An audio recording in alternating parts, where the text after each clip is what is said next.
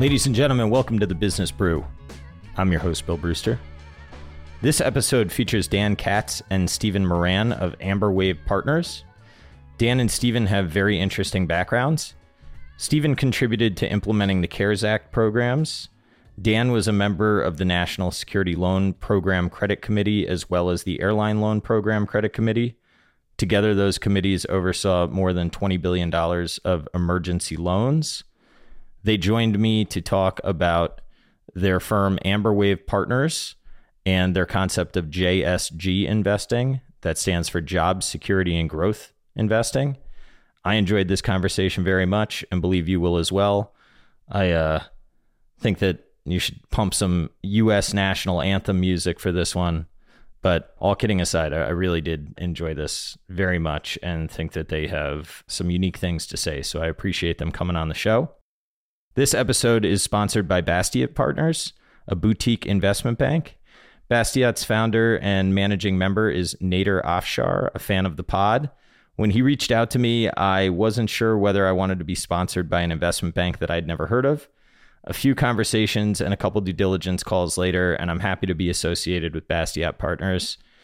Nader is described as a connector, high integrity, a low-key version of Byron Trott, and a rare investment banker that focuses on the alignment of interests and incentives. So I appreciate him allowing me to do some due diligence on him and his firm, and I appreciate Bastiat's support. As always, none of this is financial advice. All of the information contained in this program is for entertainment purposes only. Please consult your financial advisor before making investment decisions and do your own due diligence. All right, everyone. Thrilled to be joined by Dan Katz and Steve Myron today from Amber Wave. Guys, do you want to, I don't know who wants to start, but rather than me do the intro, because I don't want to mess it up, do you want to tell your firm name and your backgrounds and how you came to your investment philosophy? I mean, I know that that's kind of a lot, but let's kind of keep that, as tight as possible, and then we'll start the conversation because I find what you guys do very interesting. Great. So thanks so much for having us. We're super excited to be here. We, the three of us, the co-founders of Amber Wave Partners, really met at the Treasury Department in 2020 when we all found ourselves together at the Treasury to help implement the fiscal policies that really shored up the economy and prevented a depression and got the sort of economy roaring back to life during the COVID pandemic. It was a honor of a lifetime to be able to help out like that, and we were super proud of the work that we did. And when we came out of Treasury, we thought, we'd all been in finance for years before that. I was a portfolio manager at a hedge fund. Dan was a banker at Goldman. Our third partner, Tom, was in private equity for many years. And we thought, rather than going back to what we were doing before, hey, wouldn't it be fun to do something totally new and totally exciting, very different? And we looked around at the financial universe, noticed that one of the biggest changes in the last 10 years was the rise of impact investing, particularly ESG investing, which stands for environmental, social, and governance-based investing, and that this was massively popular and that there was enormous demand for products like this. We looked around at the range of products that are out there, and lots of folks doing ESG stuff, but many of them are doing stuff that's very similar to each other. And we thought, it's really great that people are doing impact investing. We don't see the values that we think are the most important values out there represented. And so we want to try and do something new. And so we came up with what we call JSG investing, which stands for Jobs, Security, and Growth. And so what we do is we try and direct capital to companies that are having, in our opinion, the most positive impacts on the country by creating jobs so that, people can have thriving lives and careers and communities all across the country, contributing to security broadly construed. That includes supply chain security, cybersecurity, information security, national security, all those things, and contribute to economic growth, because economic growth is really how everybody can benefit and lift up into prosperity into the future and create the basis for broad-based prosperity and flourishing of a country as a whole. And so that's what we decided was super important to us, and we want to create an entirely new way of impact investing, and that's what we've set about to do. Dan, do you have anything to add? So no is fine. Yeah, no, the one thing I would add, just to slightly elaborate on Steve's great points, is that really when we think about the DNA of our firm, we're really trying to do two things, right? So one is to put at the heart of our firm some of the judgments around public policy that we have experience implementing as economic officials in government, and that we know work and lead to better outcomes in American communities. But just as importantly, we're trying to instill within the job security and growth, the JSG investing style, the importance of returns for investors. We don't think you have to choose between doing well and making an impact in your community. We think there's very substantial evidence actually that shows that the kinds of factors we're looking for in companies will also tend to be associated with companies that outperform over time, right? So companies that have healthy labor practices tend to outperform in our view because they're able to have more productive workforces, they're able to attract more talent, they're able to grow and scale more quickly. Companies that have supply chains that are more US centric, right, that are rebuilding their manufacturing and sourcing here are going to be less exposed to geopolitical shocks, whether that's from a pandemic or whether that's from Russian invasion of Ukraine or any other neighbor. And so we actually think that this strategy is both vital to returns and to impact. So when you're analyzing the JSG characteristics, is it fair to say that it's from a US centric lens? Or is it, does it include Canada? Is it just US centric? Absolutely. It's just US centric. In fact, the letters USA are in the name of the ticker of our ETF, which is IUSA, right? And we're focused on the impact on American communities, right? We want to create jobs in communities all across the country and enforce the security of folks all across this country. And, we think that people in Canada should be pursuing similar products, and people in Europe should be pursuing similar products, right? But, the three of us are Americans, and we want to do, sort of try and help people all across the country. Yeah. One thing I'd add is, on the kind of international dimension, I mean, Steve's exactly right that we're focused on investing in U.S. companies, rewarding companies for investing back in the U.S. But when we evaluate, for example, the impact of a company on U.S. security and the security of our supply chains, we do look at different sources of foreign feedstocks differently, right? So a company that sources its inputs from Canada or from Mexico is going to score a little bit higher than a company that sources its inputs from Russia or from China or from Southeast Asia, because those supply chains are much more vulnerable to disruption. So we do distinguish, amongst the markets internationally in our scoring process, but it's all focused on impact here in the US. That makes sense to me, especially given what's going on in the world right now. One thing that I was hoping that you could help me understand is what, if you don't mind talking about current events a little bit, what exactly goes on when we sanction a country like we did to Russia, and how does that, part one of the question is what's the mechanism to do it, and part two is I don't know how to contextualize what we've done to Russia relative to what we've done to people or countries historically. How big of a deal is this? Maybe a silly question, but it's the one I have. It's certainly not a silly question because it's fundamental to understanding what's been happening in markets over the last few weeks.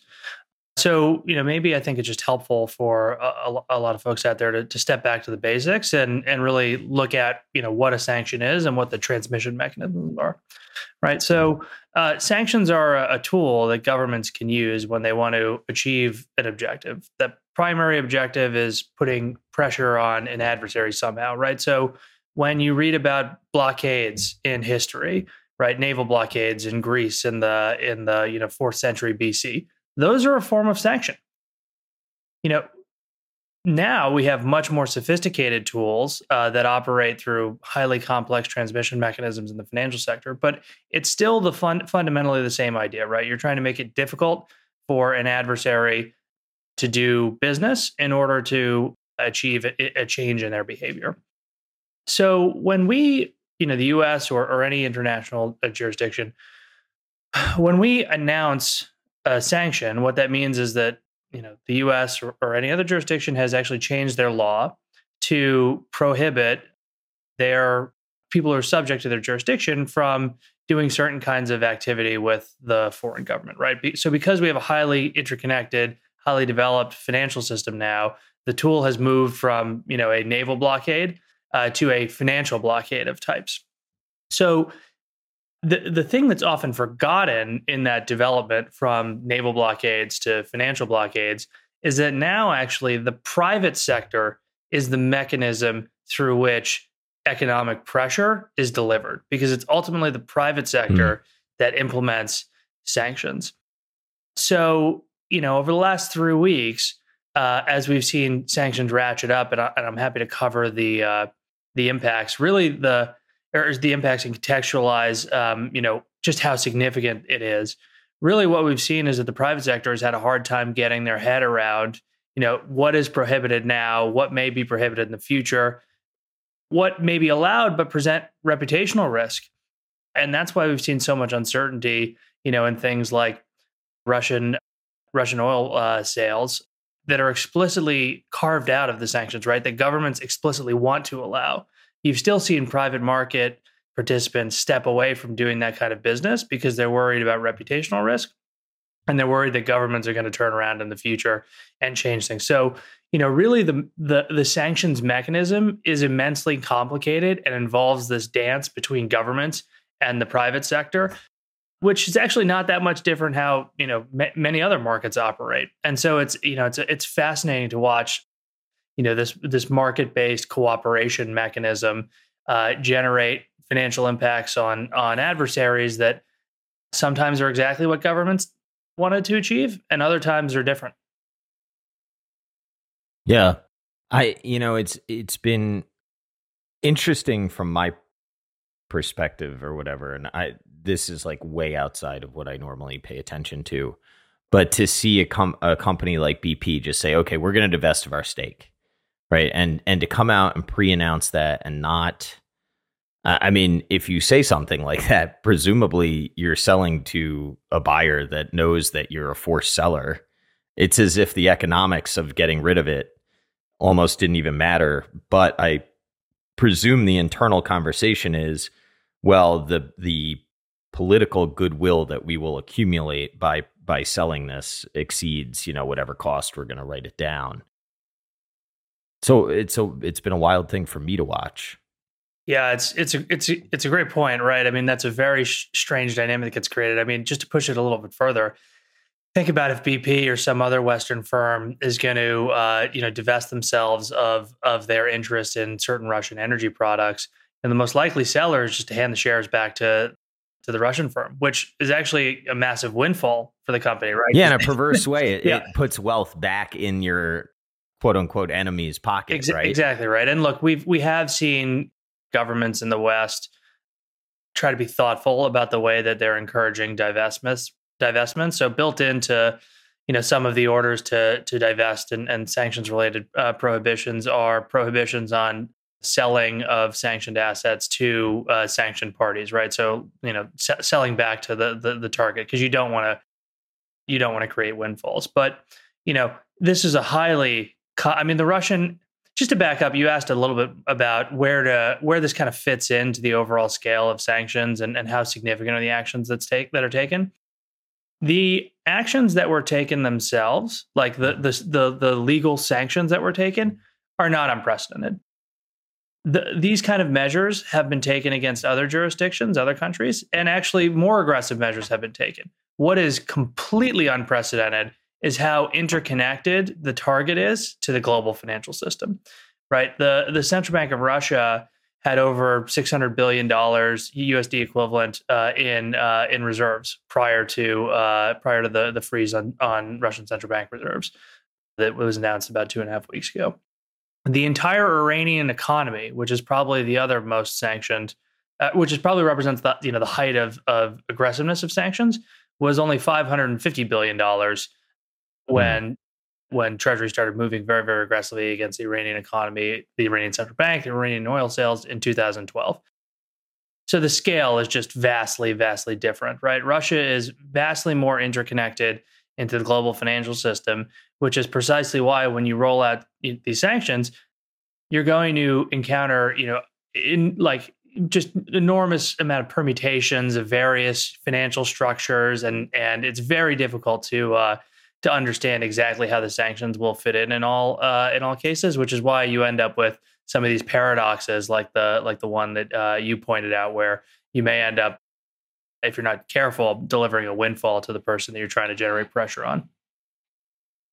And these worries, these wonders sort of spread throughout the entire financial system, as well as folks aren't sure who's going to be stuck with obligations that aren't money good, right? And so you do see, some signs of funding stress poke up here and there in financial markets as people are unsure about their counterparties making short-term payments, right? That's the type of thing that happened in 2008 during the financial crisis. I mean, there's $170 billion of foreign exposure to Russian assets, equities, and bonds, right? You can't just, excise that from the global financial system with zero consequences.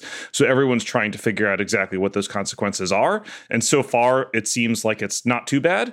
But you are seeing, like a little bit of pressure here or there. Yeah. I think where you're also seeing pressure is in the commodity markets, and it's very hard for me to understand how fungible commodities are when the West is sort of blocking Russia from doing anything. I mean, I'm not being specific or precise, but this is how I think about it. How many of those commodities just go to China and India? How many, like in theory, you could just move something to a different jurisdiction and then the aggregate supply doesn't increase or decrease. But it seems as though the logistics and the supply chains are completely messed up from a commodity standpoint, and they already were pretty tight as it was. So this is creating quite a confounding series of events. Absolutely. And commodity prices are really the one way that Putin has to strike back, right? We can control the banking system in ways that hurt him, right? In ways that Dan was describing a couple minutes ago. Driving commodity prices higher are his way to strike back, to put pressure on Western governments, and that's his only real meaningful tool. Yeah, and just to give you kind of our house view on what you've seen in the commodity markets over the last couple of weeks, it's really been a complex story, right? So immediately following the invasion, you saw a huge run up in a variety of markets. Some, were technical driven. Obviously, there's been a lot of attention on, the nickel market, for example, which is kind of a one-off, esoteric kind of issue driven by a short squeeze. But the oil market's a pretty deep and liquid market, and there may be some technical factors driving the price rise we saw.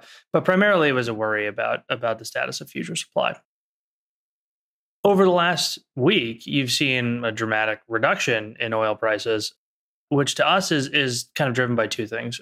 One, certainly it's going to be driven by questions about Chinese demand for the next year and extending out further as a result of some of the real, very serious questions that are getting asked about the how sustainable their zero COVID policy is going to be, particularly as we see infections on the rise, both in the mainland and certainly in Hong Kong, which has been very, very severely impacted. And if you remove a large chunk of Chinese demand for the market, even if it's difficult for Russia to supply the market, well, maybe the market's not so tight after all. But the other very strange phenomenon is that Western governments, as I mentioned earlier, have been very explicit that the sanctions do not apply to oil. Right, the U.S. is kind of stands alone in having announced a ban on U.S. oil imports. But the U.S. very specifically still allows U.S. financial institutions to finance foreign purchases of Russian oil products. So governments have not tried to impose an embargo on Russian oil and keep Russian oil off the market. But what you've seen is that the market itself has said, you know what, there's a lot of reputational risk to be seen, funding Russia's invasion of Ukraine. By the way, governments may change their mind in the future. You saw this a little bit with the U.S. oil ban, right? What essentially happened is that the Biden administration exempted the purchase of U.S. purchases of Russian oil and refined products. And then Congress moved to act, right? And the market actually was right about this. The market anticipated that Congress was going to act. And so they had already stopped purchases prior to the action being announced. And so the real question for the oil markets, we think, is going to be how long this self-sanctioning mechanism can last. Because the longer it lasts, the more difficult it's going to be to maintain, right? For now, there's some question about demand in certain markets, particularly China. There are inventories, even though they were fairly low coming into this crisis, right? So there is a little bit of give in the market. But if this persists much longer and there's no change in Russia's aggression against the Ukraine, we're going to get into a situation where if the self-sanctioning persists, you're going to see the market tighten even further, likely going to see prices go up. And then there are only two options. One, you can bring more supply to the market, which can't happen quickly. Or two, you're going to need to ration and reduce demand. And all this really, for us, underlines the importance of why it's important to pay attention to your supply chain exposure and why we make such why we put so much effort into looking at the supply chains of the companies we invest in. Because when something like this happens, one of the best performers in our portfolio since the Russian invasion began has been a company called Mosaic, right? And they're a fertilizer producer, and they source all of their inputs in North America, and they own or control all their subsidiaries, right? Russia's one of the top sort of producer of inputs into fertilizer, which of course is absolutely essential to keeping the world fed, right? So it's super important to be aware of the supply chain exposures you have, because obviously Russia doesn't invade the Ukraine every day, but it seems like, every year there's several geopolitical volatility events where something happens to disrupt supply chains, and it's a significant driver of outperformance. And it has been a significant driver of, the Russian invasion has been a significant driver of outperformance for our fund. Yeah, well, especially, Mosaic is what, potash primarily or something, and that has just ripped. So I would imagine that's a nice position to have. I think about, so is like CF Industries something you guys own too? Yeah. So that's interesting. So you're looking at what are like base materials that supply in these two examples. I think you're looking at like what are base materials that support our food infrastructure and make America sort of self-sustaining potentially in this area, right? Exactly. So when we're looking at materials companies, we're looking at, sort of food companies, whether it's in a consumer sector or in a materials sector, right? Or industrials, no matter what it is, we're looking at where are their inputs coming from, right? Are they reliant on Russia for their nitrogen, right? Or are they actually, sort of sourcing that nitrogen in the US and Canada, right? Because obviously, there's a big difference between the two of them in terms of geopolitical resilience. Yeah, and just to maybe give you a bit more context of the interplay between this, job security and growth, these JSG factors, and our investing strategy. For us, JSG is really akin to, ESG, right? It's an investment philosophy, but you can have different strategies within that philosophy that are designed to achieve different outcomes. So in our existing fund, the IUSA ETF, the strategy there is to provide a product that broadly represents the market in the sense that it has the same or similar sector weightings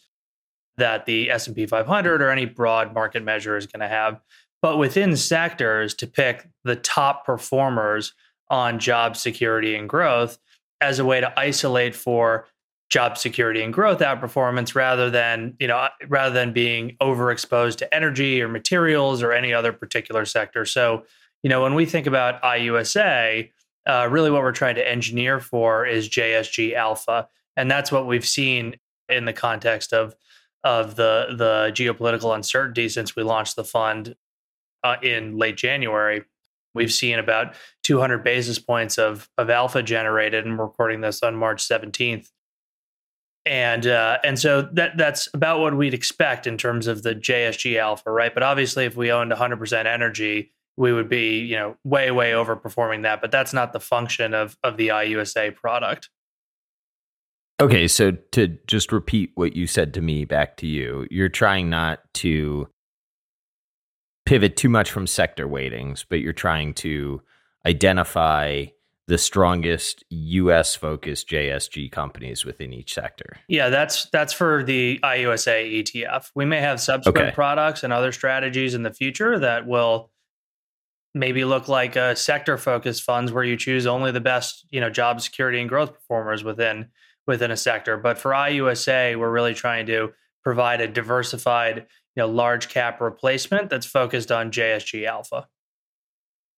Within the jobs portion of this, do you distinguish between, a company that creates 1,000 jobs, but they're not particularly high skilled versus a company that maybe does 20 jobs, but they are high skilled? And how do you weight sort of those factors? Yeah, absolutely. That is 100% stuff that we look at. And ideally what we want to see is we want to see job creation across the skill spectrum, right? Obviously, all else equal, high-paying jobs are better than low-paying jobs, right? But we also want to make sure that there are opportunities for entry-level employees, right? For people to create an American dream straight out of high school, straight out of college, right? And then opportunities for training and advancement along the career ladder, right? We want to see people stay in firms for long periods of time and get promoted internally and make careers and lives for themselves and their families, right? We don't want to see churn of entry-level workers where you're just hiring and firing, sort of unskilled labor without ever giving them skills. Right. So we look at all those things, and there's no, formal weighting mechanism, sort of thinking, one high paying job is worth X low paying jobs. Right. Because what we're looking at is a more holistic approach to the company's treatment of its workers and provision of employment opportunities for everyone. The perspective that we're coming at when we look at the job score is really the perspective of the holistic health of the labor market. Right. I mean, that's certainly what we always tried to focus on during our government service and other contributions to public policy, is making sure that there's broad-based prosperity, right? Because you don't want to see gains accruing just to one particular social group, one particular geographic area on the coast, right? What you really want to see is gains across the sector, and particularly for those who need the most help. And so when we look at companies on the jobs factor, as Steve said, we're really looking for a diverse array of positions being created, and in particular in areas that may be economically left behind, or for populations that have had relatively less economic opportunities. So big bonus points.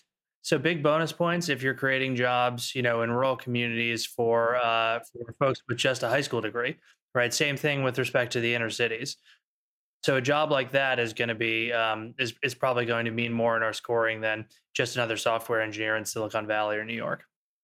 Yeah, I like that, because I think maybe my tone may have, I'm not sure that it conveyed what I was thinking in my head. I actually think right now with all the inflation, I would probably overweight raises to the lower income segment of the population and weight higher some of the more creation of lower paying jobs than I would necessarily taking care of those that have sort of been winning, for lack of a better term, for a long time.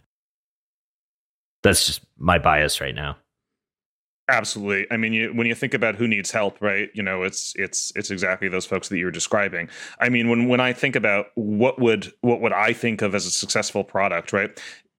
Look, ESG is a tens of trillions of dollar industry, right? Ecosystem.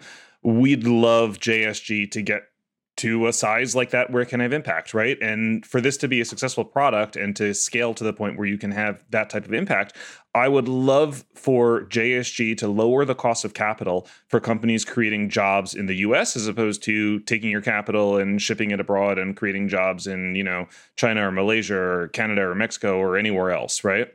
And think about the, sort of the archetypal factory town where the factory shut down, and now the main source of economic life in the community is gone for decades, right? It would be so wonderful to be able to lower the cost of capital for creating jobs so that more companies will revive those factory towns and invest in communities that don't have that economic lifeblood, and where frankly it is now very cheap to produce and very cheap to do stuff. Yeah. Right. That's what the long-term goal is going to be. Where I think JSG and ESG could probably marry is in the idea of providing childcare. And I was at a charity event last night, and somebody said, how do you help how do you help somebody a family that's struggling? And that right now, that's my answer, just because I think it's got to be so difficult to raise a child and be able to have two people have a job. So I don't know. It's Absolutely. Absolutely. I mean, look, I think there's actually a significant amount of overlap between JSG and ESG. We don't call ourselves an ESG fund, but there's certainly ESG folks who love our product and who love what we do. And childcare is an important part of how you're treating your workers, right? Yeah. And it's an important part of your workers being able to start their own families and live the American dream, right? 100% that is something that we care about. Yeah. I think, my opinion on ESG is that it's just been used for marketing. But I think that when done right, I bet that there is a ton of overlap. I sometimes wonder if ESG, and I don't know this, but like, does ESG exclude someone like Northrop Grumman? And if so, do they actually understand what makes America secure? I would argue probably not if they're making those kind of exclusions, but it's my own opinion. You guys don't need to comment, or feel free. Either way. I don't want to put you in a weird spot. I would like to comment. And actually, I'd like to push back a bit on your point that, ESG has really just been for marketing purposes. Feel free. If ESG really was just a marketing spin and had no impact, then you would find it much easier for shale companies to attract financing right now. But the reality is that, the fossil fuel industry has been hugely impacted in terms of their access to capital as a result of the proliferation of ESG through the public markets and even the private markets now, right? I mean, you've seen a number of very, very large asset managers make pledges that they're not going to invest in fossil fuels as part of, their flagship buyout funds. And so ESG, from my perspective, actually has had a big impact on the market. Now, I think there is a marketing issue, which is that, I think ESG sometimes overpromises, right? Impact investing, incorporating your judgments into allocation decisions is never going to solve all of the world's problems, right? And I think sometimes, some folks in the ESG ecosystem gotten a little bit ahead of their skis and implied that this is a solution to climate change, to solving all the world's problems. But it's not, and it never will be. What it can be is make a difference at the margin. And if the impact is better than the counterfactual, if you didn't have ESG, then it is making a meaningful contribution. It's just important to line up the marketing with the actual impact. Yeah, I don't actually disagree that it's had an impact. I'm just not sure that I necessarily agree with some of the externalities, but whatever. And for sure, there are times when ESG doesn't deliver on its promises to investors and investor portfolios, right? I mean, you've seen that this year as all these ESG portfolios that have excluded sectors like energy, like defense, right, have really, really lagged the rest of the market in some senses and times, because they haven't had exposure to some of the hottest sectors, right? That's failing their investors, right? And that's significant part of the reason why, when we created IUSA, we decided that we weren't going to play with sector weights, right? Because we didn't want to run the risk that, we'd sort of deliver significant underperformance to our investors by ignoring parts of the economy. I mean, think about, like the IT sector, right? The IT sector, it's hard to find, sort of mega capped software companies that sort of score fabulously on JSG criteria, right? Obviously, you can't cut out exposure to mega cap software. Do you mind just why do they score poorly? I don't mean to cut you off, but I know why you can't keep them out. You're taking a ton of performance out of the index, but why do they score poorly? Well, not necessarily taking performance out, but sort of, because there are times when they underperform, like they have in the last few days, right? But leaving yourself vulnerable to significant performance divergences, which is just what we think our investors wouldn't want in our first product, right?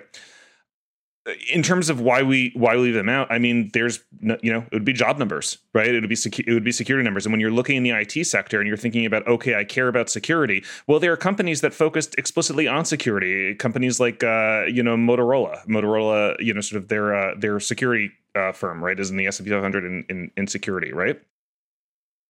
A company like, and I guess this is communication services, not IT, but like a company like like Facebook, right, Meta, Like, it's really hard to make an argument that that contributes to, to security in any real sense, whether it's supply chain security, national security, sort of security of communities, right?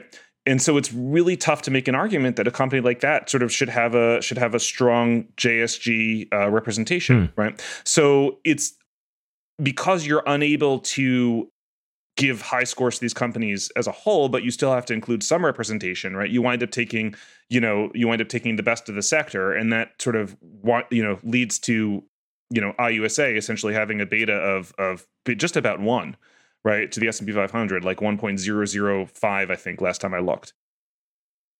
Which means that all the outperformance is just pure alpha, which of course you would expect in a product that matched the sector exposures of the S&P 500 almost exactly. But back to, ESG, I mean, yes, there have been significant times when ESG has not lived up to its promises on performance. And that, sort of may to an extent be a marketing effect.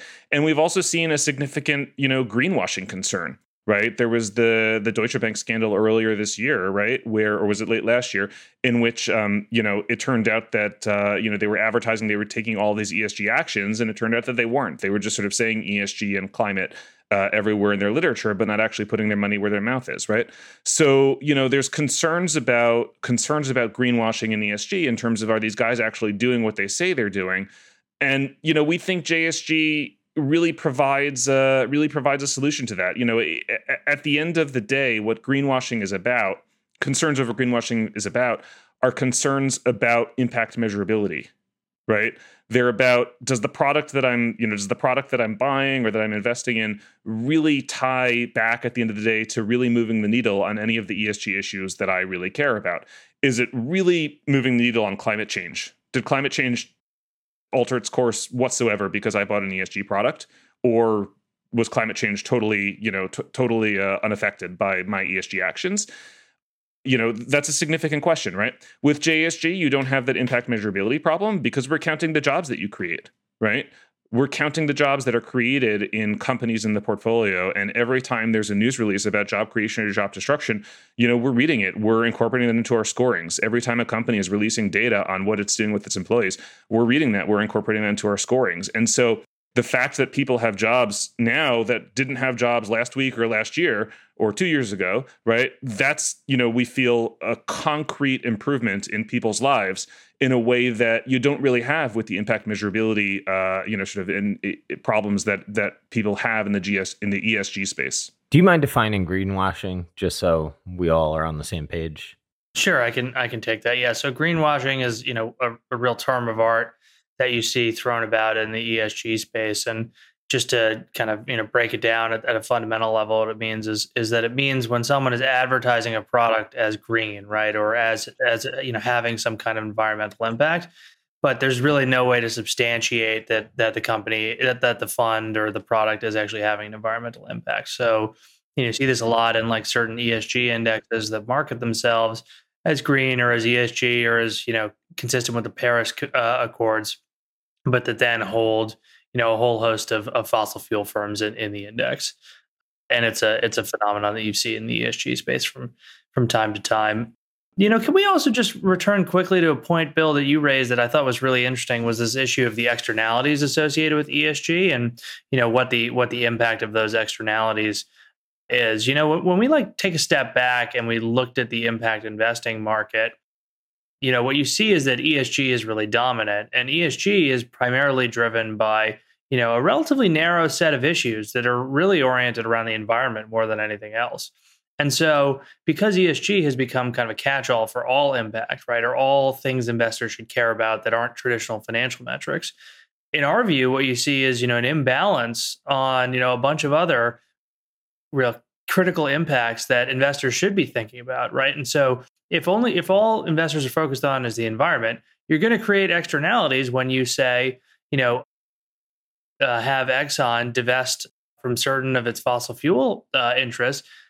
That may have a climate impact, but what about the jobs that are left behind, right? What about the American communities that depended upon some of these traditional industries, right? What does it do for U.S. energy security and our geopolitical vulnerability to Russian economic coercion, right? What does that mean for the future path of inflation and how American consumers are going to be able to, feed their families and continue to maintain standard of livings in the face of what have been declining real wages as a result of the inflation problem we have, right? And so really what we're just trying to do is to add some additional perspective into the market to exist alongside of ESG, right? That people should consider alongside environmental, social, and governance decisions in order to create more optimal outcomes for American communities rather than just focusing myopically on ESG.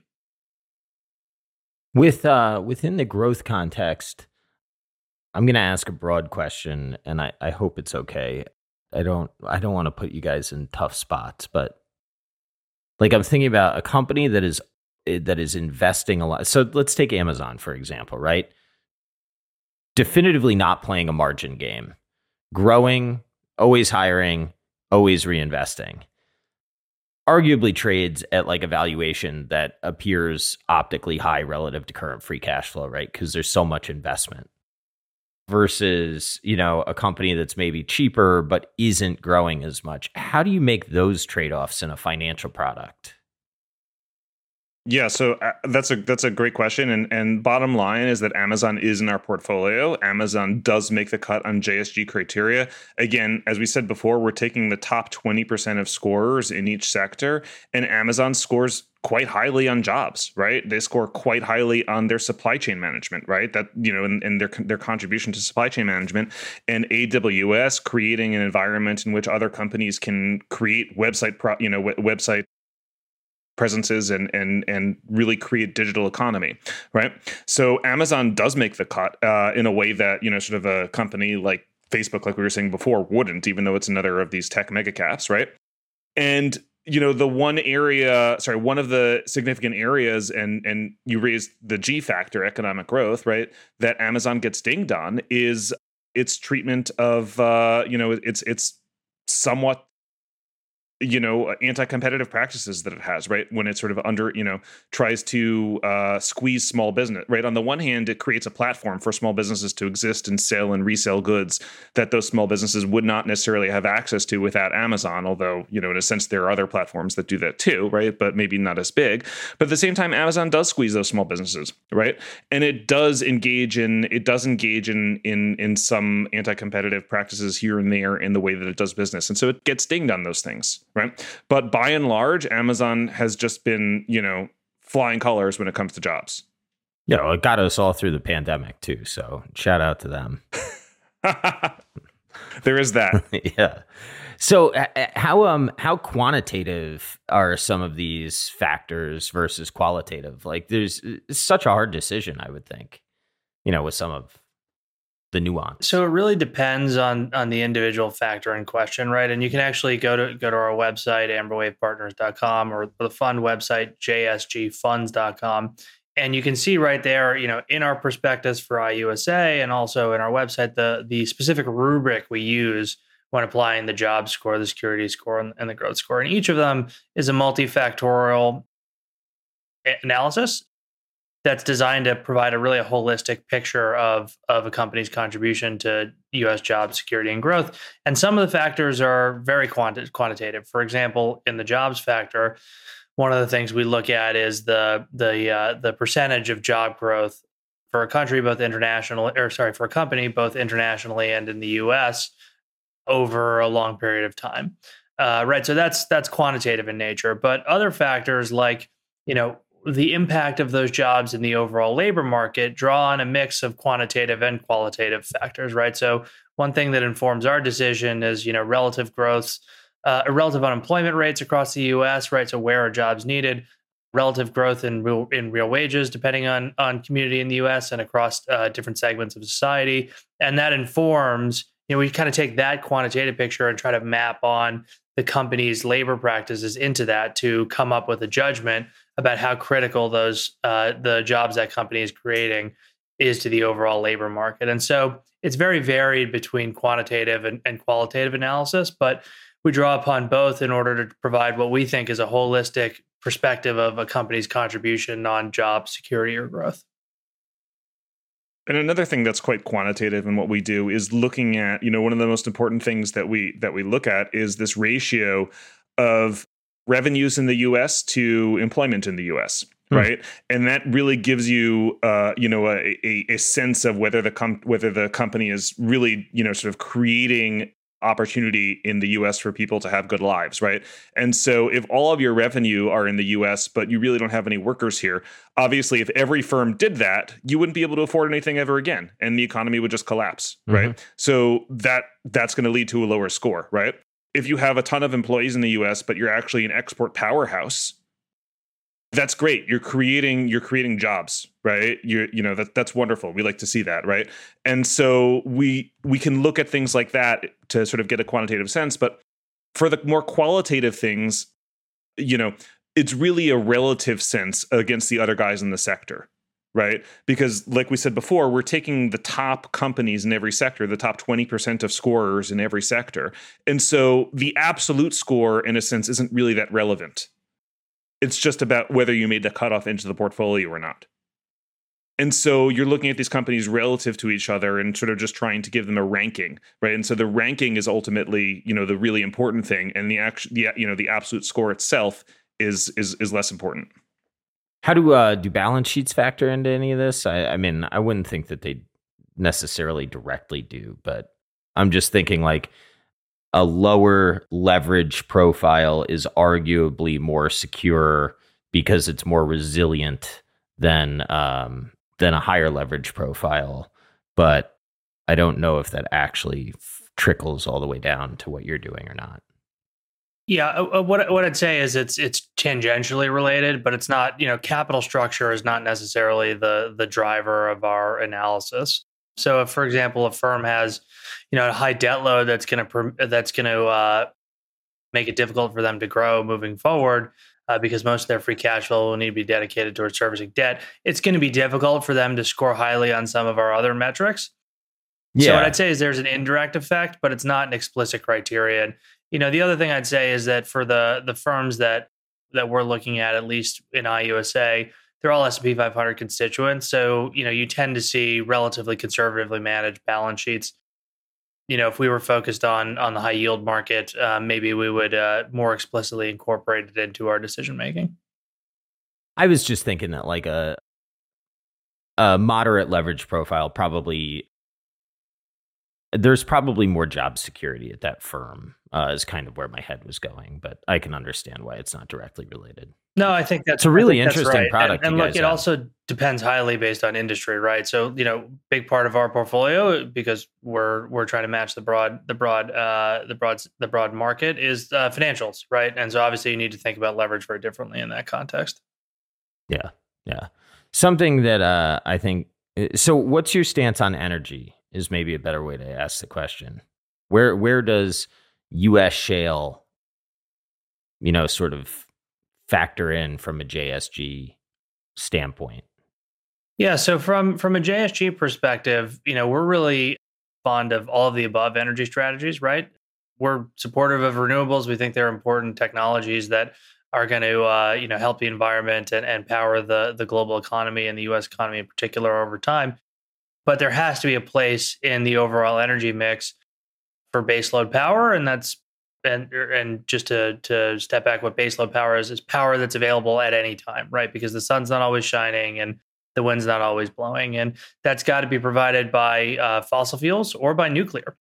So baseload sources of power are things that we try to look for when we identify, firms in the energy sector, firms in the utility sector that are more JSG friendly, because we think it's important, not just for U.S. jobs, but also energy security, to have the availability of reliable fossil fuel sources.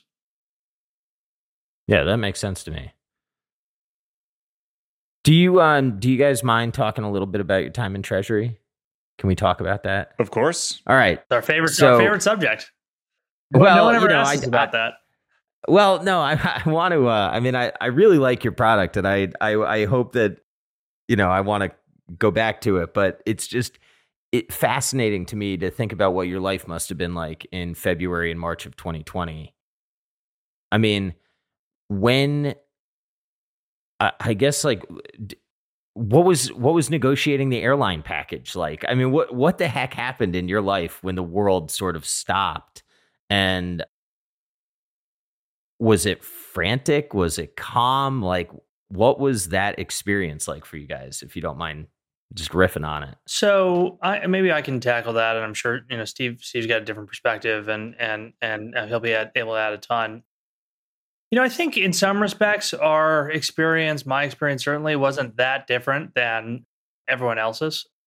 The speed with which all this came on was, just the most astonishing thing about it. Because I was in international affairs at Treasury, one of my jobs was flying around the world, meeting with finance ministers, central bank governors, and whatnot. And I was literally on a trip to Europe and the Middle East at the end of February. And when we arrived in Italy, which was the first stop on, I think it was February 21st or February 22nd, our Italian interlocutors were a little freaked out because they had just said that, outside of Milan, the first COVID cases had been reported. And we were kind of like, that's, an interesting data point. And then we flew on to Amsterdam for a meeting of the Financial Stability Board, central bank governors, finance ministers, all around the world. And COVID was, a big topic of discussion, what the economic impacts were going to be, but it was by no means the only. Then we flew to Israel, which was already in lockdown. And then we flew back to Europe, to Brussels, to attend a fintech conference. And everyone there was still shaking hands. Occasionally someone would try to do an elbow bump. So it was very much, business as normal as recently as early March. And then when we landed, that's when the markets really started to go haywire. And anyone who was active in the markets at that time will just remember an incredibly dramatic period. And that's really what our lives were for, the next few months. And so we quickly morphed from, in my case, more from some of the international work that I had been doing to being redeployed, trying to work, all hands on deck to save the U.S. economy. And the speed with which we pivoted and the speed with which we delivered really an unprecedented fiscal support package is just stunning. I mean, the CARES Act, which was $2.4 trillion, came together in basically 10 days. And it's a real credit to Secretary Mnuchin, who was really extraordinary in this period, that he camped out on Capitol Hill and basically didn't leave until the bill got done. But then once the bill got done on March 26th, we had to pivot towards implementation, right? And so in the airline context, which I worked on, Congress provided this big pot of money for us, but there were relatively few guidelines on how we could go spend it.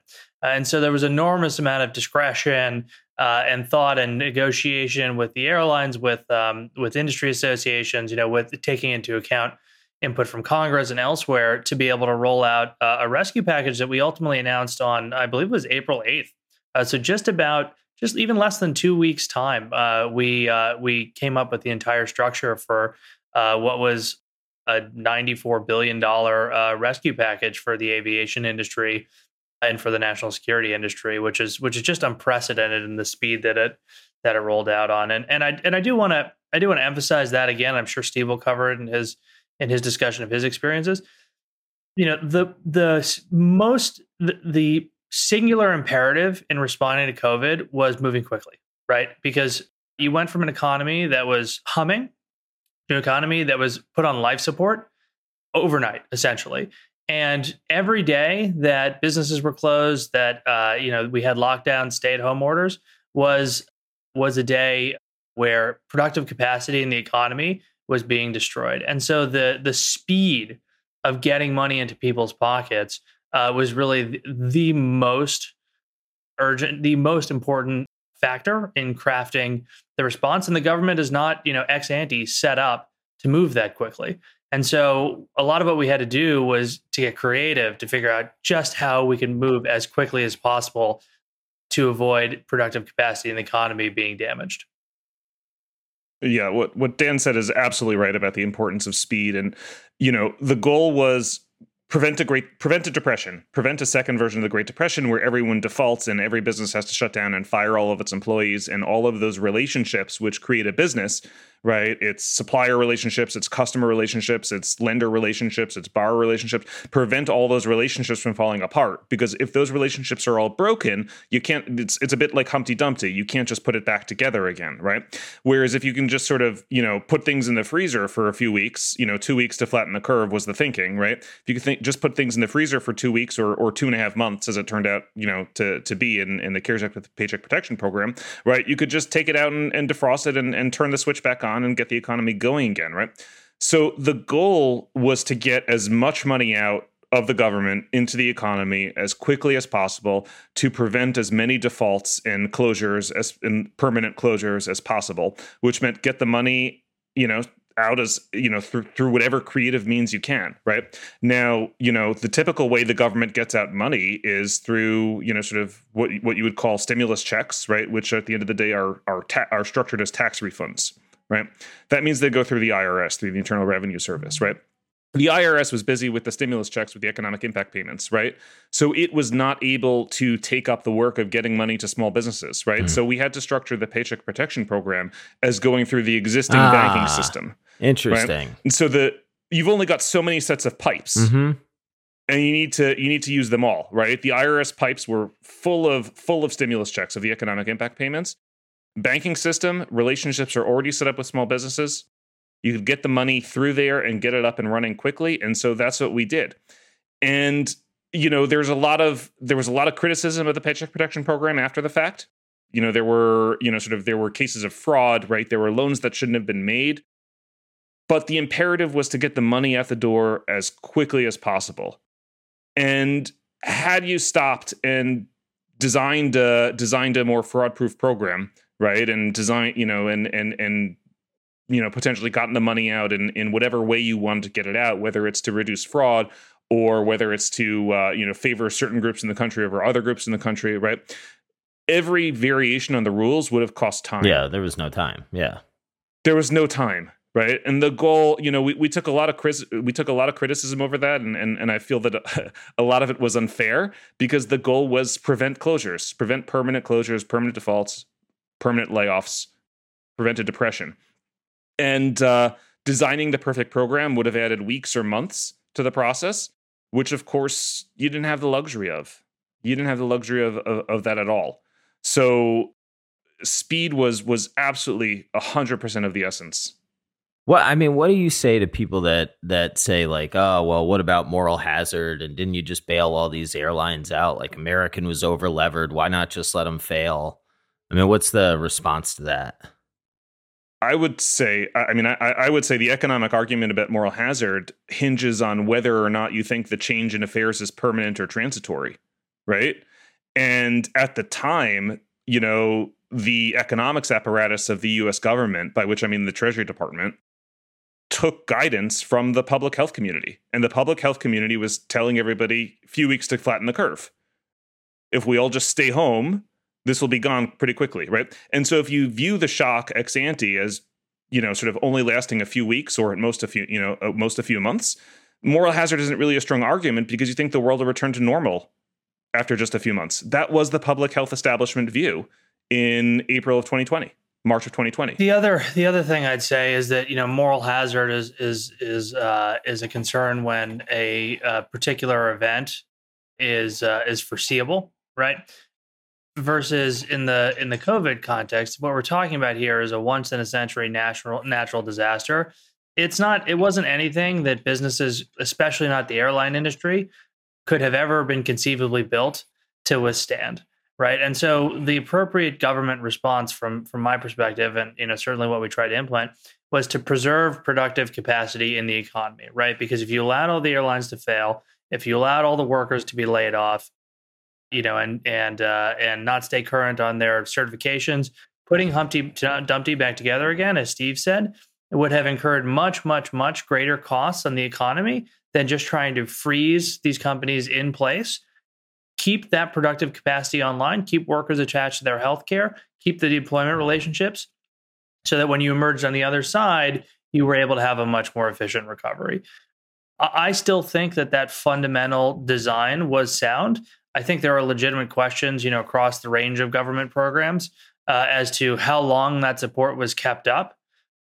including in the airline context, which let's not forget, the airlines received another $15 billion at the beginning of last year, right? In March 2021, as part of the so-called American Rescue Plan that's contributed so much to the inflation that we've seen in the economy over the last year. But ex ante in March of 2020, which was when you had the heat of the panic, I think there was a very strong rationale to say, the moral hazard argument is important, but it doesn't control in this situation. Yeah, there's a very strong contrast with 2008, right? In 2008, banks had made bad loans of their own volition, right? They'd made too many loans to customers that had no income, no jobs, no assets, right? And then taken enormous amounts of leverage on top of these loans. The preventing moral hazard argument was quite strong in 2008. And we only dipped our toes into it once with Lehman, and even I guess Bear too, and even those were arguable because we ultimately lost stomach and decided we didn't care about moral hazard anyway with TARP and major bailouts facilitated by the Obama administration, right? So we didn't have the moral hazard argument was much more problematic in 08, and we didn't have the stomach to go through with it then. The moral hazard argument, I think, was not really at all, applicable at the time that the CARES Act was being passed. Well, I followed airlines going into that, so it's something that I know a little bit about. And my point when I would discuss it with people is, I said, there are a lot of union jobs. I think a lot of the airlines carry less leverage than headlines may lead people to think. Like, Delta is objectively capitalized in an appropriate way for an airline. Alaska was objectively appropriately capitalized. Like, you start to get in a scenario where you lose all those union jobs. To your point on the certifications, the FAA is not easy to deal with. And then, what happens if Spirit Aerosystems starts to go down? And what happens if Hexcel starts? The supply chain, to me, I was always thinking, if this thing breaks, I don't know how you put Humpty Dumpty back together again. And it's just an unfortunate situation. It's a situation where you try to limit the pain, right? But the pain's going to be there no matter what. Yeah, I mean, it's exactly right. And the supply chain point is one that I think is underappreciated. What a lot of people may not realize is that a condition of receiving money under the payroll support program, which is the way that we got money out to the airline industry, was that airlines had to comply with a minimum level of service, which was determined by the Department of Transportation, to ensure that supplies, that people were continuing to be able to flow across all of our communities, right? With a particular focus on rural communities where air travel may be the primary way with which goods and services reach those communities. And so that was absolutely a factor in our thinking, right? There was a need to preserve the strategic industry. Yeah. But you're right about dealing with the FAA. I mean, think about the approvals, the government approvals and regulatory apparatus that you have to navigate to set up an airline, right? To permission an airline to actually do business. Now, imagine that you lost half or 2/3 of the airline industry in the country, or 3/4 of the airline industry in the country. Setting that back up again from a regulatory perspective, years. Yeah, I think some people like to say, well, the debt holders would have just taken over, and what does it really matter? I think that's a lot easier to say in a textbook than reality. So Absolutely. yeah, I mean, I agree with that. Although I will give people who advance that argument credit. I mean, the airline industry has demonstrated that people are willing to continue to fly on airlines that are going through a bankruptcy process, and most of the U.S. carriers have gone through bankruptcy at some point, either they or their predecessor firms. The difference here, I'd say a couple. Number one, airlines are able historically to continue flying through bankruptcy and generating cash flow because there's demand for seats on airplanes. In this context, there was no demand out there, right? What you saw is that in a period of basically 6 weeks, the airlines went from record revenues, right, record passenger numbers, to record lows, right? And not just zero revenue, negative revenue in some cases as a result of all the rebates that were happening. And so there are just no businesses that are designed and run on capital structures that can possibly withstand that kind of a shock to the system. And so bankruptcy, an orderly restructuring in bankruptcy, I think was basically off the table. In addition to that, that process would take time, right? I mean, even the GM and Chrysler bankruptcies in 2009, which were some of the most rapid restructurings of major firms in American history, still took months and months and months. And that process could not play out on any sort of realistic timeline in 2020 against a backdrop of the most severe economic crisis that the country's ever faced. There was just too much going on for that process to happen in an orderly way, and there was no cash flow associated with the operations to support a bankruptcy process. The last thing I'd say is, the government is good at some things, but running airlines is not one of them. And so putting the government in charge of operating airlines, much like the government essentially operated GM and Chrysler during 2009, at the most severe point the most severe crisis in an industry's history, is a really bad idea. And who knows what kind of perverse outcomes it could have led to, had the government actually stepped in and overseen some kind of restructuring of the industry during that period. I think it would have been a disaster for taxpayers, and it would have been a disaster for the U.S. economy. Steve, you had something to add? No, I was just going to say that, the difficulty of engaging in a bankruptcy process during COVID would have been accelerated by the fact that bankruptcy courts were often closed. Yeah. Yeah, and the amount of people that would have filed in an alternative scenario. It's like, you're just going to flood the system with bankruptcy proceedings. Yes, you talk about clogging the pipes. I mean, that was a serious concern. And as it happened, we actually didn't see spikes in bankruptcy because of all the actions that the government undertook to prevent that from happening, right? Small business bankruptcies went down because of the Paycheck Protection Program, right? Large bankruptcies went down because of what large company bankruptcies went down because of what the Federal Reserve was doing in credit markets and in bond markets. Okay, so now we've gotten through March. Why have some of these actions, whether it's, the Fed balance sheet or whether it's the bill that Dan referenced earlier, like why is it taking so long to wean ourselves off of some of the stimulus and some of the support? Well, I think a lot of it has to do with what Dan mentioned before with the American Recovery Plan Act from just about a year ago, which, I think was, how do I say it? I mean, absolutely unnecessary. I mean, when this plan was enacted into law by President Biden, vaccines were here, right? You think about fiscal stimulus being appropriate, only when monetary policy has already done everything that it can, and then appropriate in a countercyclical manner when the economy is going down and there's sort of a giant output gap and it won't heal by itself and it needs the fiscal authority to step in and spend in order to get the economy back on its feet. The ARP was the opposite, right? Vaccines were here. Things were beginning to reopen a year ago this time. The economy was coming back to life. There wasn't even any concern about Delta or anything then, or let alone Omicron, right? So this was fiscal stimulus at exactly the wrong time in the economic cycle. This, counter-cyclical policy is supposed to lean against the wind, and this was leaning directly into the wind. That's why we have a lot of the inflationary problems that we have today. Obviously, it's not responsible for all of the inflationary problems, but, it was a significant contributor at a time when there were several other significant contributors.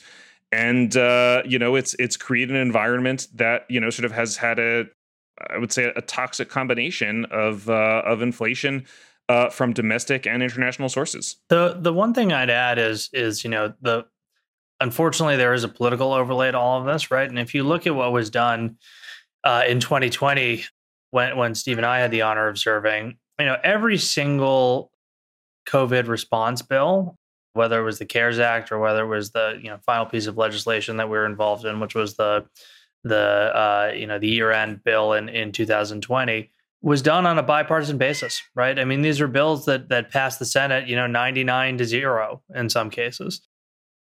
The American Rescue Plan, however, was a pure party line vote, which I think indicates that it may not have been what was widely recognized as necessary fiscal policy at the time, but instead was part of a broader political calculus with the changing of the guard in Washington. And it's unfortunate that we ended up in that position, right? Because you certainly want to see most economic policy done on a bipartisan basis, and I think the whole country has been paying the cost of that largely in the form of inflation over the last year.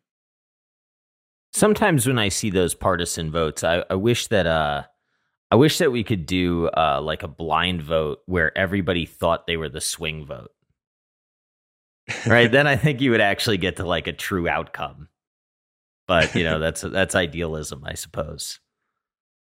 That'd be funny to watch. Yeah, right. But even the bipartisan infrastructure framework that was passed last year, right? Even that's going to contribute to inflation because it's arriving at the wrong moment in time. That's what should have been passed before ARP for sure, not after ARP. But if you think about infrastructure spending, yeah, the country needs infrastructure spending dearly. There are places in the country where infrastructure is falling apart and traffic is horrendous, and you need to create transit options for people to move around the country, or else you can't really keep the economy functioning. That's absolutely necessary.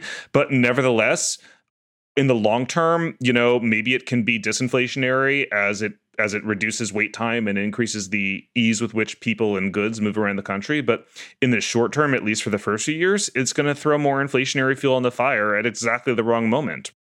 Think about road construction, right? And I wrote about this in the Wall Street Journal last year, right? When construction happens, after construction is done, everything flows much better. Traffic goes down, right? You can think of traffic as inflation, right? It's increasing the cost of going someplace. And so after construction, traffic goes down, everything functions more smoothly. It's disinflationary. But we know construction can take years to occur. I live in New York City. The East River Drive near where I live has been under construction for like 4 or 5 years, I think, at this point, and there's still no end in sight. Yeah. So, and while the construction is happening, traffic is much worse. Yep. When they shut down one lane while they're building additional lanes, traffic backs up. Building of new infrastructure tends to disrupt the usage of old infrastructure during the building process. Mm-hmm. That can throw fuel on the inflationary fire. And so even though the bipartisan infrastructure framework is going to be disinflationary on a 10-year horizon, on a 2 or 3 year horizon, right? And don't forget, the spending is starting in size, later this year. On a 2 or 3 year horizon, it's just going to be even more inflationary. At exactly the time where we have commodity shortages. At exactly the time when you have commodity shortages, and at exactly a time when essentially what you're doing is you're forcing the Fed to hike even more to offset it. This notion of monetary offset of what the fiscal authority is doing. The Fed is targeting a particular inflation rate, and the more the fiscal authority drives that inflation rate up or down, the more it forces the Fed to try and counteract it. So the Fed will have to hike more than it otherwise would have because of this. It's very confounding how the Fed can get any control of the current inflationary environment without hiking enough to really put the brakes on the economy, because to me, it seems like a supply side issue between supply chains and commodity shortages. Now, maybe that's because the demand is too high. I'm not sure, but boy, what a problem it seems like we're facing. Absolutely. I mean, the Fed has really tragically painted itself into a corner where there's no good options. I mean, the policy error was really done a year ago. The tightening should have begun a year ago, not now, and they should not have been doing QE until March. I mean, the idea, they didn't start tapering until QE until like November or something, right? And the idea that in September of 2021, you needed the same exact policy settings that you needed in April 2020, as though the economy hadn't changed, is just insane. Yeah, so why does that just happen? Bizarre. Like, they're smart people over there. Like, why do they continue to do what they've been doing? I mean, I think it's a little bit of a French influence. They're fighting the last war. And, like the joke about the French are always fighting the last war. And in the previous, sort of last 10 years, 15 years, right? Recoveries from recessions had been slow. They'd been difficult, and they'd been disinflationary, right? Those were very different types of recoveries. The previous 2 recessions, 2008 and 2000, were caused by the collapse of asset bubbles. So those were really what economists call balance sheet recessions, where there was too much debt in the economy, which had misaligned balance sheets. And so people with bad balance sheets spent years saving too much money, saving lots of money to pay down their debts. But this week actually came out and everybody's, well, not everybody, but the consumer balance sheet was recapped positively. Exactly. After 2000, it was corporate balance sheets. After 08, it was consumer balance sheets, household balance sheets, right? But in 2021, this wasn't caused by an asset bubble collapse, which left people with bad balance sheets. It was caused by a natural disaster. And the natural disaster went away, and we recapped everybody much more than anybody lost through fiscal. So the idea that this recovery was going to be as slow and horrible and disinflationary as the last one is just rooted in a naive recency bias. And I think that's the problem that the Fed ran into, not really understanding that every recession is different, and the policy mix you need for every recession should also be different.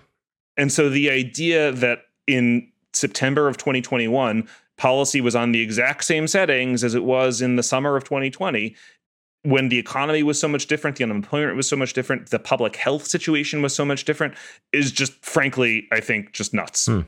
So whether it was a supply side issue, I mean, yes, the supply side has contributed, but I do think it's really important to draw a distinction between the commodity shock and the supply chain disruptions. I think because they're quite different. And the commodity shock is more of what economists would traditionally think of as a supply side disruption that you should look through, right? That a monetary authority should look through because it's transitory and whatever, right? So that's much more recent. The oil price really going bonkers. The supply chain disruptions, what they do is rather than sort of shift the supply curve of the economy inward, they just serve to make it more vertical. So if you sort of picture a supply and demand chart in your head, a more vertical supply chain means any increases in demand just result in inflation. Yeah. So said differently, you're not the supply. How am I trying to say this? I think I know what you're saying. It seems like the quantity supplied right now is artificially low. The supply chain theoretically hasn't changed, but there's practical constraints to it. And then demand has actually shifted up. So you've got like a price explosion to get to equilibrium. Exactly. You're at max capacity. No matter what you do, you just can't produce more. Yeah. The widget factory is working at full capacity. There is no ability to produce additional widgets. Any additional dollar of demand, therefore, cannot show up in more widgets produced. It can only show up in the price of widgets. So going back to JSG, do we need to have a more do we need duplicative supply chains? Like, do we need a more robust sort of workaround in case the supply chain gets, sort of cogged up? Well, we need more resilient supply chains for sure, 100%, right? That means supply chains that have less exposure to the potential to get all tangled up, like involvement in, sort of parts of Eastern Europe that Vladimir Putin might want to fence off and add to Russia at any moment in time. It means more safety in exposure to China, because China could wake up tomorrow and decide there's some internal argument in the Communist Party and your key supplier of parts has fallen victim to some internal Chinese political squabble, or trade war tensions could escalate. And it means more exposure either to the US or to stable and friendly countries that are near the US. Yeah. And on top of that, it means less of a just-in-time management of inventories. The just-in-time inventory chain worked marvelously in a world with no shocks and endlessly increasing capacity. But what we've learned is that it's just not robust. It's not resilient. And so supply chains need to be, they need to have maybe some redundancies built in, but certainly steps need to be taken to make things more secure. Dan, you have anything to add? No, I couldn't agree. I mean, the whole paradigm needs to shift from just in time to just in case. And we believe that, over time, companies that adopt that model are actually going to optimize over a long enough time horizon for the security of their supply chain, and therefore the financial performance of the business. Because just in time may work as long as there's no geopolitical shock, but there will be. And so over a long enough time horizon, if you're an investor with a long time horizon like we are, you really need to incorporate that kind of thinking into your business model. We're really in the early innings of the reshoring movement, right? There's just so many reasons for companies to be doing that, and the companies that are specializing it and getting a head start, we think are going to deliver, significant outperformance in coming years. Yeah, I think we're like in the top of the first inning, right? I mean, absolutely. I think it's just been a crazy couple years to live through, and to have, I again, like I don't pay much attention, mostly because I'm not very intelligent when it comes to geopolitics. But like, to see how the West aligned around when Russia attacked Ukraine, to see how the West got united on the back of COVID with all these supply chain issues, I can't stop thinking about like how much risk is in the supply chain system right now, and how that needs to be taken out of this. We need to reduce that risk every day we can, I think. And that risk, but maybe I'm wrong. No, we agree with you. And that risk, in the Russia-Ukraine context, is much more limited than the risk is in East Asia. If you take the semiconductor industry, for example, I mean, this is maybe the area you see it most acutely. I mean, our entire economy is essentially dependent on TSMC's ability to continue to operate and supply iPhones, and various other semiconductors across our economy. There's also a real concentration risk to Samsung in South Korea, and the neighborhood is not that friendly, particularly as you see revisionist China looking to impose its own view of what the world order is likely to look like. And so, just to frame up kind of where we are in this reshoring process, as you said, Bill, we're really only in the top of the first inning, because the announcement that one of our portfolio companies, Intel, made a couple of weeks ago about investing in this new campus of fabrication and design facilities for semiconductors in Ohio is wonderful, but it's going to take years, right? The TSMC factory and the Samsung facilities that are being built in the Southeast right now, or excuse me, Southwest in Texas and in Arizona, are wonderful, but it's going to be many years before those foundries are active, right? And so we're only at the very beginning of the process. And in the interim, it's critical that we, continue that diversification, but also defend the current supplies that we have in the market, because, what we've seen in the auto industry, for example, the industries can be very, very, very sensitive to shocks in semiconductor supplies.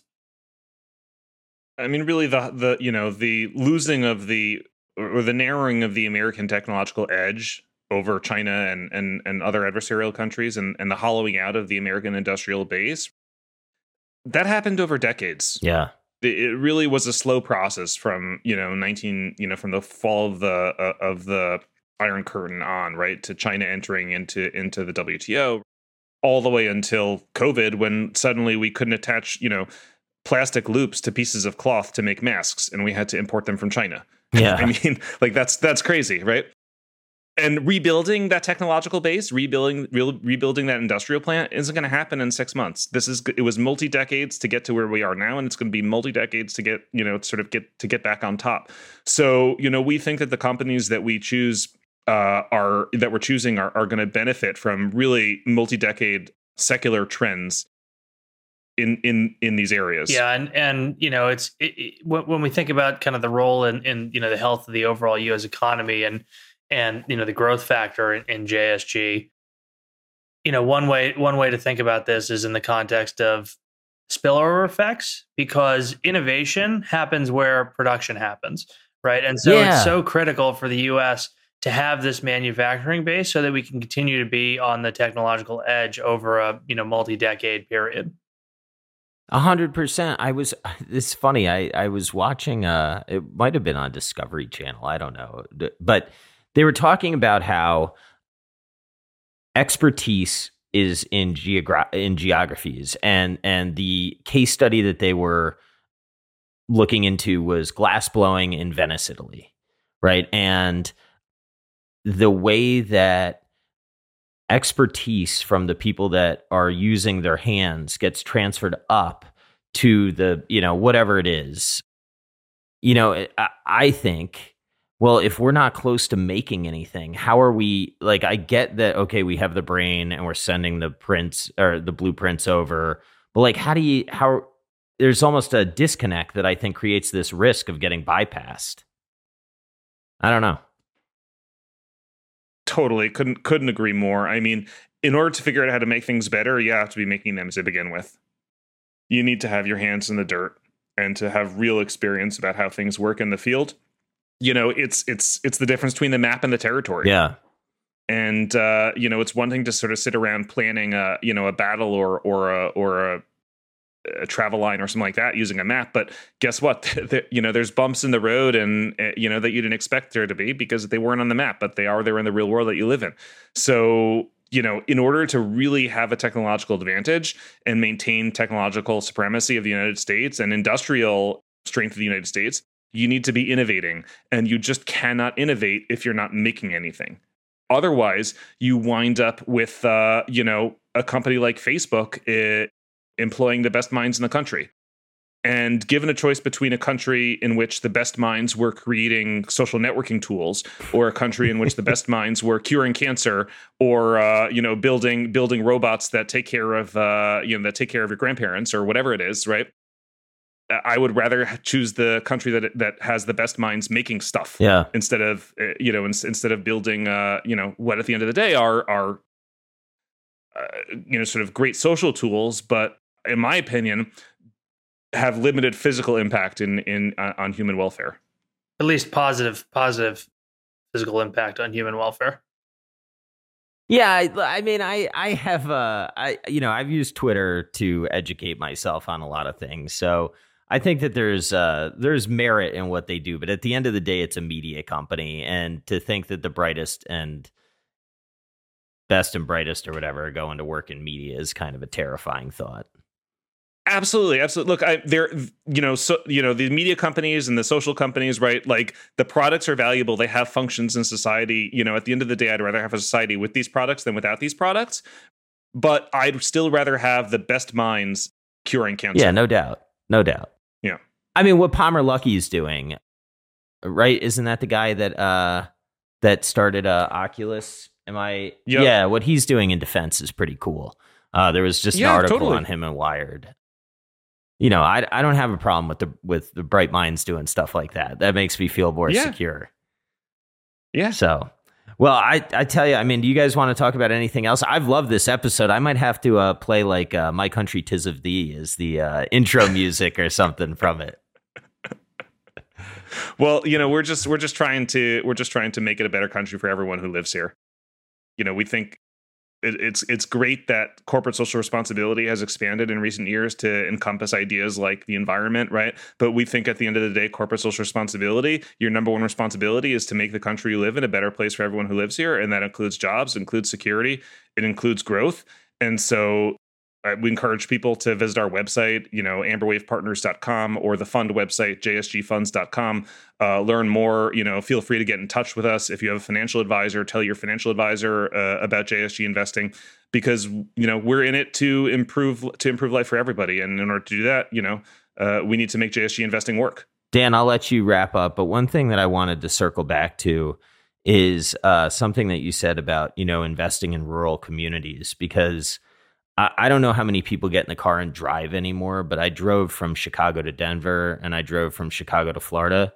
And, it's sad. You see these towns that like things used to go through, or they used to make things, and it's devastated, and I was talking to my wife. I said, what's the probability that this town has an outlook that's better in 5 years than even this one? And, I am hopeful that onshoring and funds like yours incentivizing the right behavior may give those people a shot again, because they deserve it.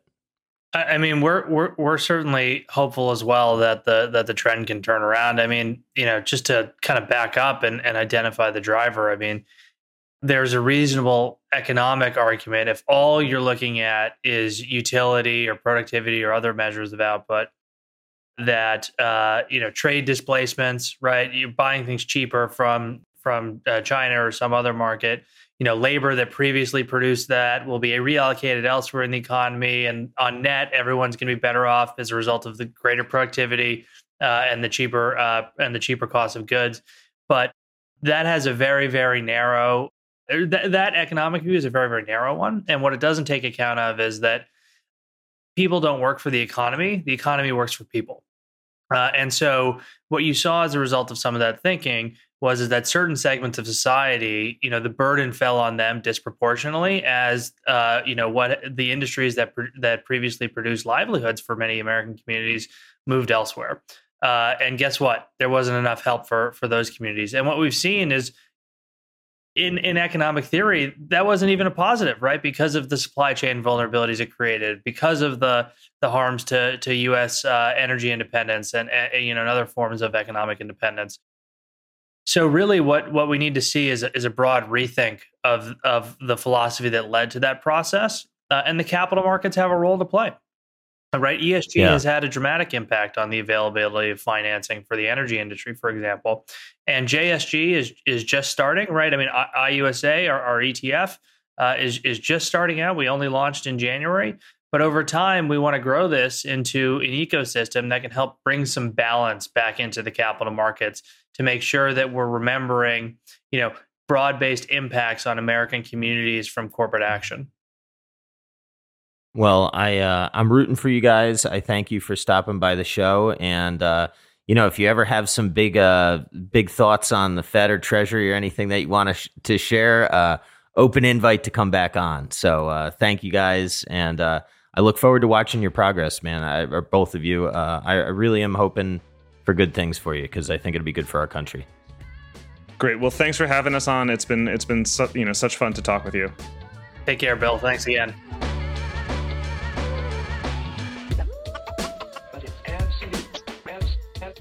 Absolutely necessary.